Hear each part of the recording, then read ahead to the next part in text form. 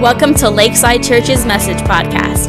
Our prayer is that you fall in love with Jesus, find a church family, live in freedom, And be active in your purpose. Let's join the message already in progress.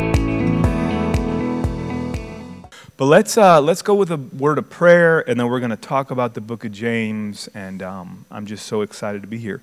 Lord, it is good to be in your house. It's good to be with your people. But Lord, it's great to be having your word in front of us. So Lord, as we sit here and we read your word, God, the same Spirit that inspired it, we ask it to reveal it to us. Holy Spirit, open our eyes, help us to see, help us to understand, and speak to us so we can know, God, what you said and what it means for us today, Lord. In Jesus' name, amen. Amen. So we're going to be talking about the book of James, and let's go to James 1:1. And so we'll start there, and it's going to say, James, a servant of God and of the Lord Jesus Christ, to the 12 tribes in the dispersion, greetings. Verse, but when you go to read a book of the Bible, which I constantly encourage and I hope that you're doing, it is very good to find out two things. One, figure out who wrote it. It's good to know who wrote the book, to know a little bit about that person, their background. That'll help you understand what they're talking about. The other thing is who it's to. So this is James, and he calls himself a few things. He says, a servant of God and of the Lord Jesus Christ. That word in the Greek for servant is the word doulos. And it means, it's kind of would almost be better like bond servant. So it's not just any kind of servant, but it's a servant who would willingly give his life to serve another. Servanthood in that time was often, it could have been for a certain number of years, often 7 years you would go and serve. And you think about it, you didn't have anything, you couldn't survive and provide for your family, so you'd go offer your service to somebody maybe taking care of their land or their crops or their cattle or livestock cattle, but sheep and goats and things like that. But some people would become bond servants. They would say, you know what, I have it pretty good here. This guy takes care of me, he's generous, I'm good. And they would offer themselves willingly and say, you know what, I'm going to stay here. I choose to stay here. And that's really what James is saying. It's a servanthood of God, but it's this willing service of saying, you know what, I have nowhere better to go but God and our Lord Jesus Christ. So he's served. Now let's go and let's talk a little bit more about James, because there's some things we need to know. And you can stay there in the Bible. The verses will come on the screen, or you can flip around with me. But let's go to Mark chapter 6, verse 2, I believe. So Mark, this is out of the book of Mark. It's one of the times to understand where it's coming from. So it says, on the Sabbath, and they said... So people are hearing Jesus, they're astonished because he's teaching not like one of their scribes, but like one with authority. And they say, where did this man get these things? What is this wisdom? And in verse 3, it says, how was it given to him? How has he done such mighty works? Keep going. It says, isn't this the carpenter? Imagine just calling Jesus the carpenter. That's how they knew him. He was a real person. Jesus didn't just show up on the scene, but he actually came from a community where he was just a carpenter, somebody who worked with his hands, wood and stone.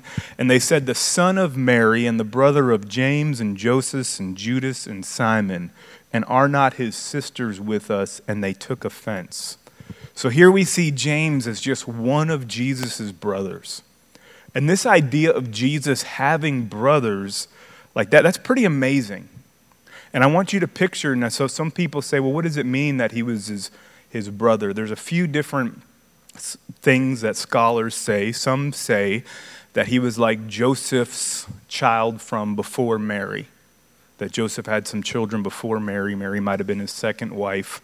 But others say, and I think the way that it reads is that these were children that Mary had after Jesus was born, because that would have been a like a good thing for a woman in this culture. Like you wanted to have children. You wanted to fill your house with young ones. And so I want you to picture James and Joseph and Judas and Simon and the sisters, that they're not all listed there, but they grew up with Jesus.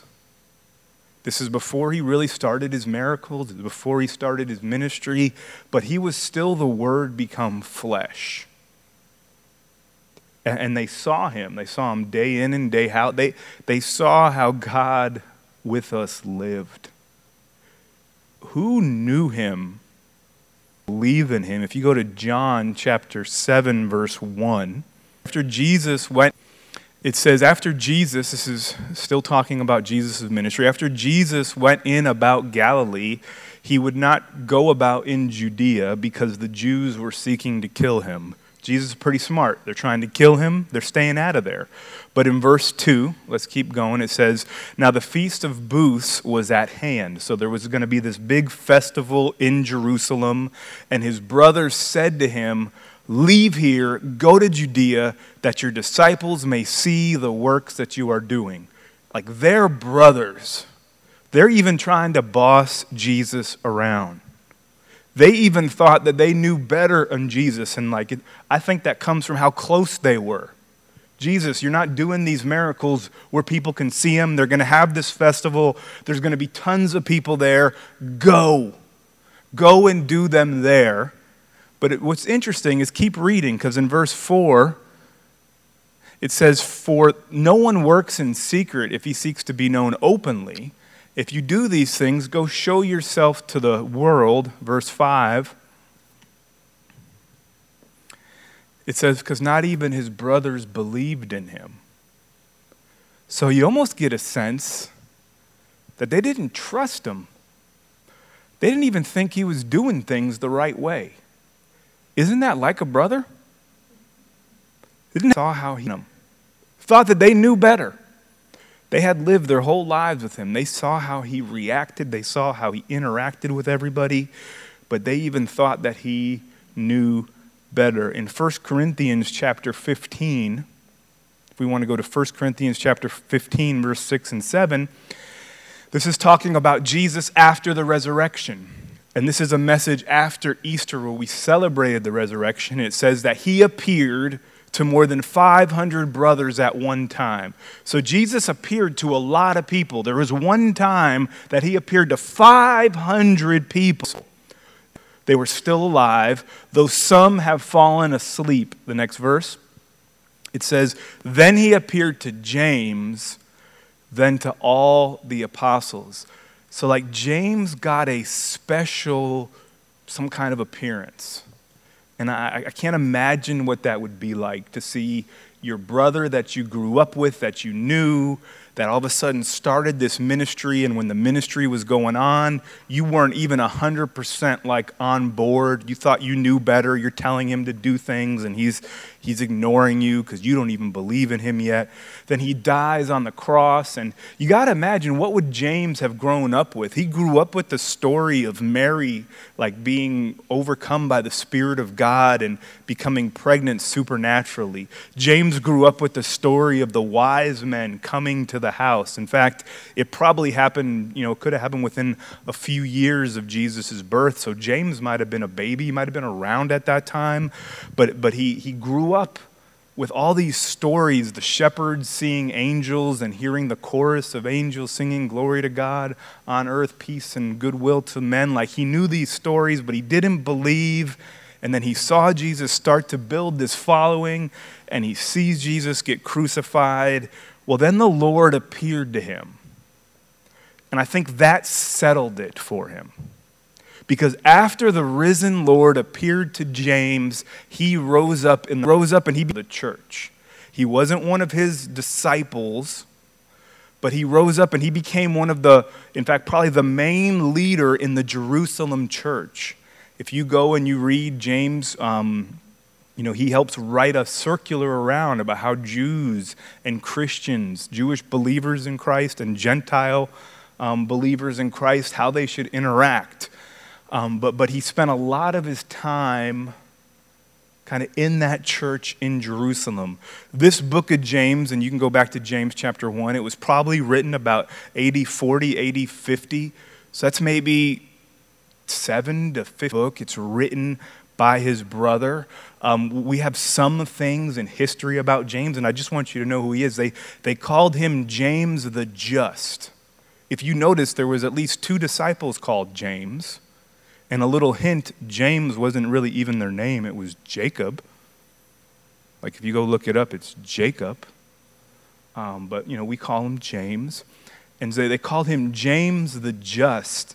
It's interesting that they said Joseph was a just man who refused to put Mary away. And so you got to realize not only was James raised right alongside Jesus as he grew up and saw how the living word, but he also had Mary and Joseph. And God picked them for a reason. They were good people. There was a reason that the Spirit of God chose them. So he was raised well. He was called James the Just. They said, some of the people said that his knees were really hard and had calluses like a camel, because he would spend so much time in prayer, praying for the mercy of the people and praying that God would reveal himself. James most likely died right before the city was destroyed by the Romans. There's a few different accounts. The one that I lean to, and you can go read them for yourself, but it says that they knew he was just. Some people even said he had taken a Nazirite vow, that he had never drinking alcohol his whole life and lived like a Nazarene. If you go read that in the Old Testament, you can see that. But he was this holy man, very pious, very godly. And one of the stories is both of them agree he was stoned.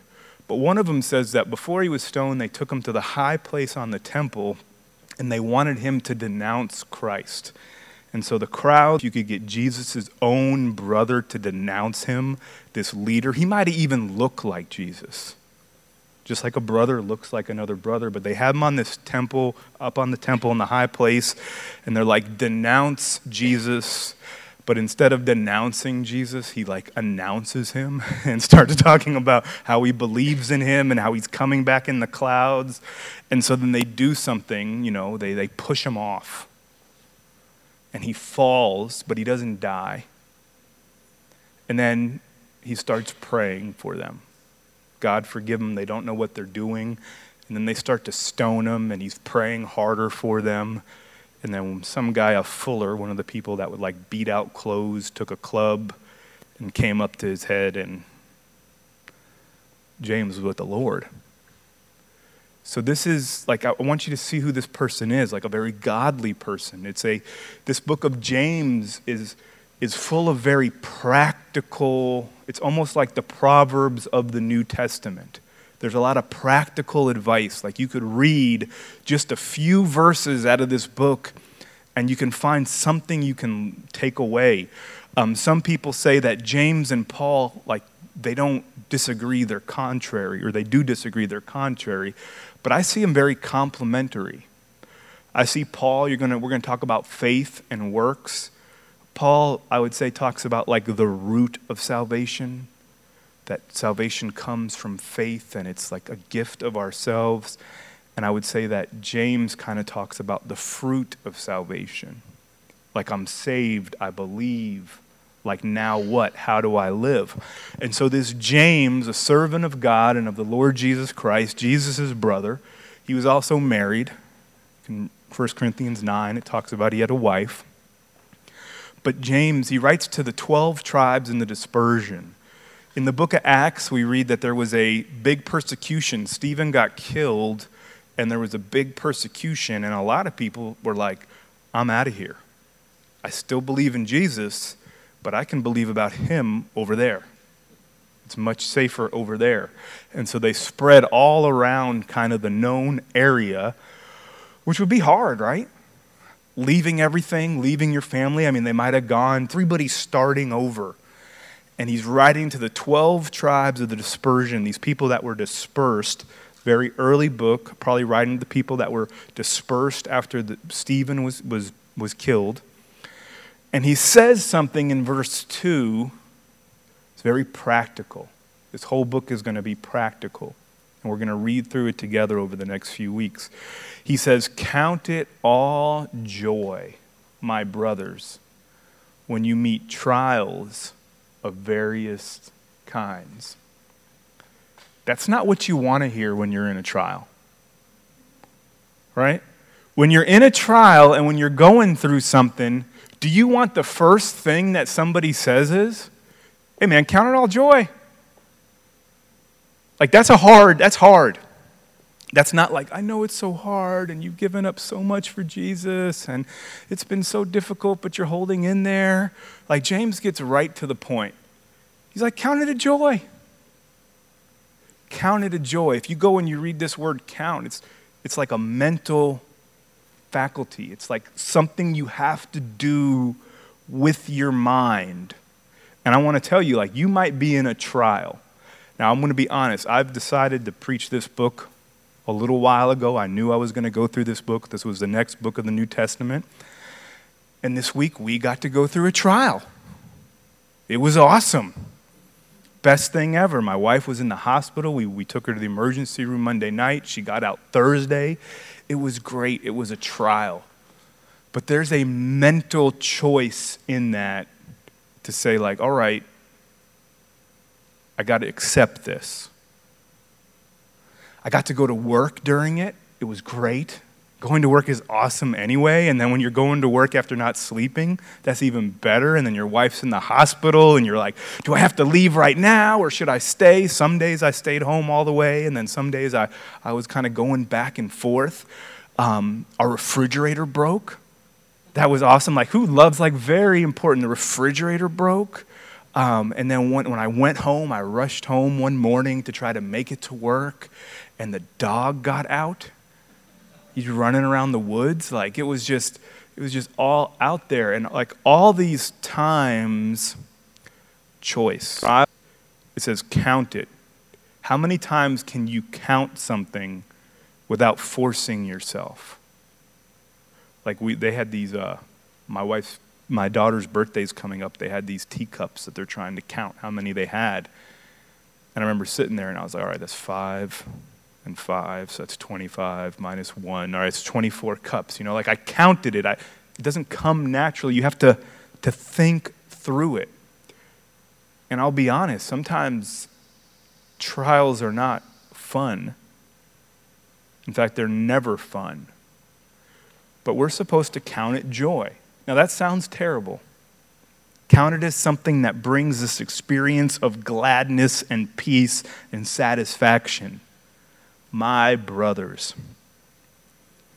Verse 3, it says, for you know this.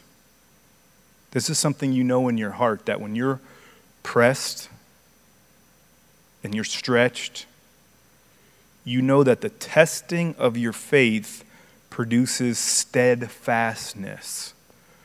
That word steadfastness in the ESV is also like endurance.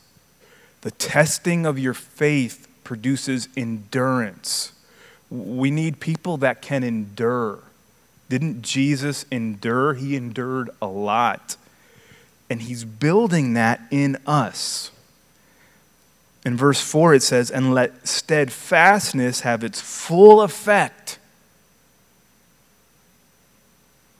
Let endurance have its full effect. Like, know that you've been stretched to the max, but he's not allowed you to break.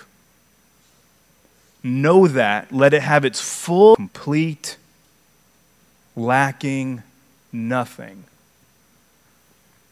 That these trials that we get into, they reveal something to us about ourselves. But it says like the ultimate goal, and I want you to sit on these two words, perfect and complete. Like we're quick to say nobody's perfect, and that's true. Nobody's perfect. In fact, like we aren't. But that doesn't mean that's not Christ's goal. Now, it may not happen until he returns, but that's where he's taking us. He's taking us to a place where we are changed and transformed by the Holy Spirit. And so we can't just say, oh, I'm not perfect, and leave it there. We have to like say, you know what, I'm not perfect, There's some work I need Jesus to do. In fact, my breaking point came yesterday. We were putting the new fridge in. The wife was home, getting the fridge inside of the house, and a piece broke that connects the water line to the ice maker. And they don't make that piece in this world anymore. And so rather than just going to the hardware store and finding the one piece that you need, like if you could just give me this piece, this job is done in like 5 minutes. It turns into, all right, now we got to do this and do that. And, oh, they don't even have like a cap and, going to 3 hardware stores. And nobody that really knows what I'm looking for. Not that they're not out there. I'm just saying that's my trial. And this amount of like anger and frustration just came over me. I was like, all I want to do the couch, house from leaking, and sit on the couch. I'm not perfect. But that doesn't mean that's not where God is leading me. And God is leading us to this place of maturity. And it says complete. That idea of complete, like you're going to complete your race, what God has called you for, and lack nothing. And so when you go through these trials and you go through things that are difficult, know that it's not necessarily the devil. Sometimes it might be. Sometimes it might just be the fact that Home Depot and Lowe's and every other place decided that they don't want to carry that one piece that you need. But that was not the devil. And sometimes it's the Lord allowing you to go through these things because they want to build endurance. He wants you to last. He doesn't want you to be a flash in the pan. He wants you to stay around and be able to deal with whatever comes. And that if maybe one day you were the person they brought out on the roof to denounce Jesus, that you'd been through so much that you look around and you'd be like, well, that's not going to happen. And you announce him. And then they push you down and you're like, well, I guess all I can do is pray. And they're throwing rocks, and you just say, well, I guess I'm going to pray more. And you see the guy with the club coming, and you're like, oh, thank you, God, because I'm done. But it's this idea of being complete. Verse 5, very practical. He's talking about trials in this first little section. Let him ask God who gives generously to all without reproach, and it will be given to him. If you leave here with any verse that you could use, like this is a verse that I go back to all the time. God, I don't know how to deal with this situation. It works at work. God, I don't know how to deal with this at work. Give me wisdom. You're asking the God who had enough wisdom to create your body and let all those little systems work together to allow you to move and digest food. The same God who said, you know what, let's put the sun this far away and tilt the earth just this much, and all the temperatures are going to be good, and we'll get some, air moving around, and then we'll have this water flush things out into the ocean, who created these great systems that can sustain life. He's saying that when you don't have wisdom, that you can ask him. That's awesome. And then he says, he gives generously. So not only will he give you wisdom, but a lot of it. I need a lot of it. He gives it generously to all without reproach. He's never going to say, you dummy. How do you not know this? Have you ever asked somebody for advice and you know that they're going to put you down while they're giving it to you? But if you would have listened to me the first time, you wouldn't have to do this. But since you didn't, here's the way out. No, it's this generosity of God that gives us the wisdom to all without reproach. And it says it will be given to him. So I can promise you one thing. You will meet trials. You're going to be tested. Something is going to be difficult. I can promise you that because that's life. But in the midst of that trial, when you don't know what to do, if you'll call on him, that's amazing. But in verse 6, James says, but let him ask in faith, without doubting. For the ones who doubts is like a wave of the sea that is driven and tossed by the wind. For that person must not suppose that he will receive anything from the Lord. He's a double-minded man, unstable in all his ways.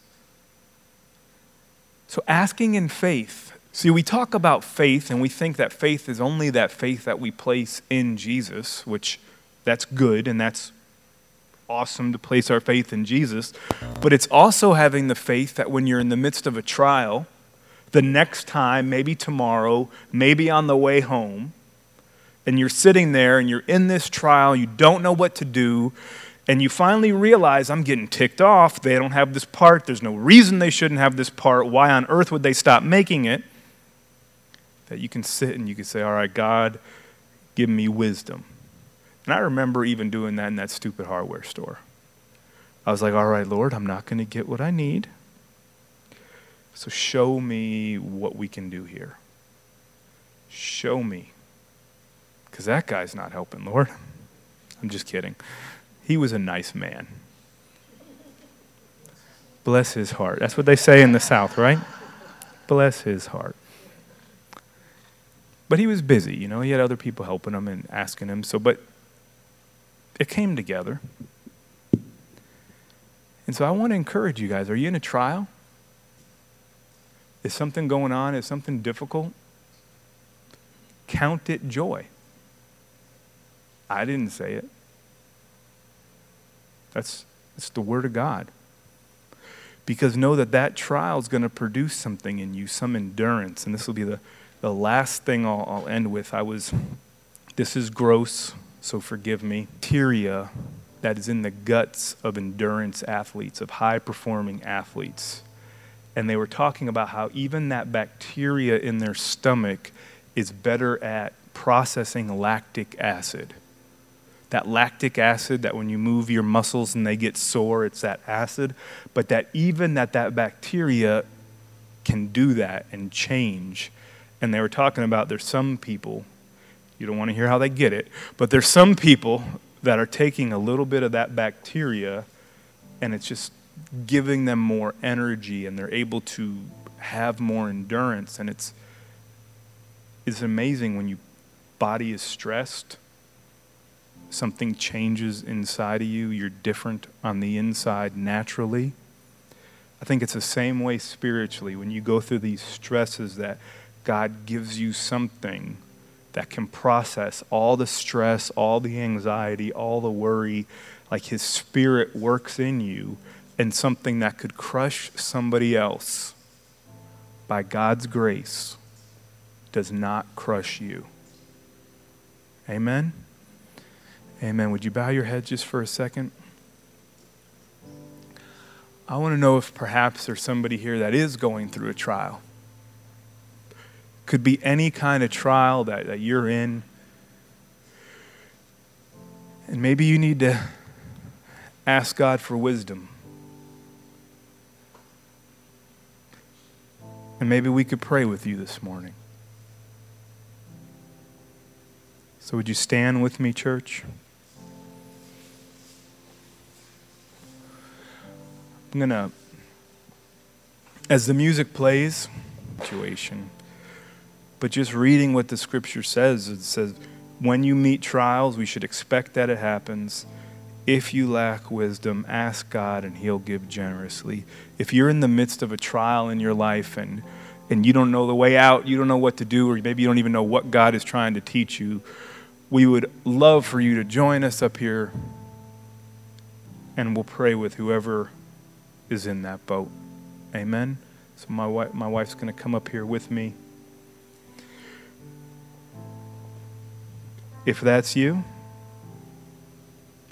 I'm going to encourage you without any shame, without any guilt. You might not have even brought it on yourself. But if you need prayer, you're welcome to come up. But let's close with a prayer all together first. Lord, we thank you that when we meet trials, we can count it joy. We can trust that you're changing us, that you're revealing things to us, that we might need to repent, we might need to look at things differently, but that these trials are for our good, to build endurance, to make us better and stronger. And Lord, if there's anyone here that lacks wisdom, that doesn't know how to navigate their trial or even understand why this thing has come upon them, we would love to pray for them this morning. So give them the grace if there's anyone in here that needs prayer to come up. If not, for the rest of the people, Lord, I pray that as we go on this week, that we could count it all joy whenever we approach trials or tribulations. In Jesus' name, amen.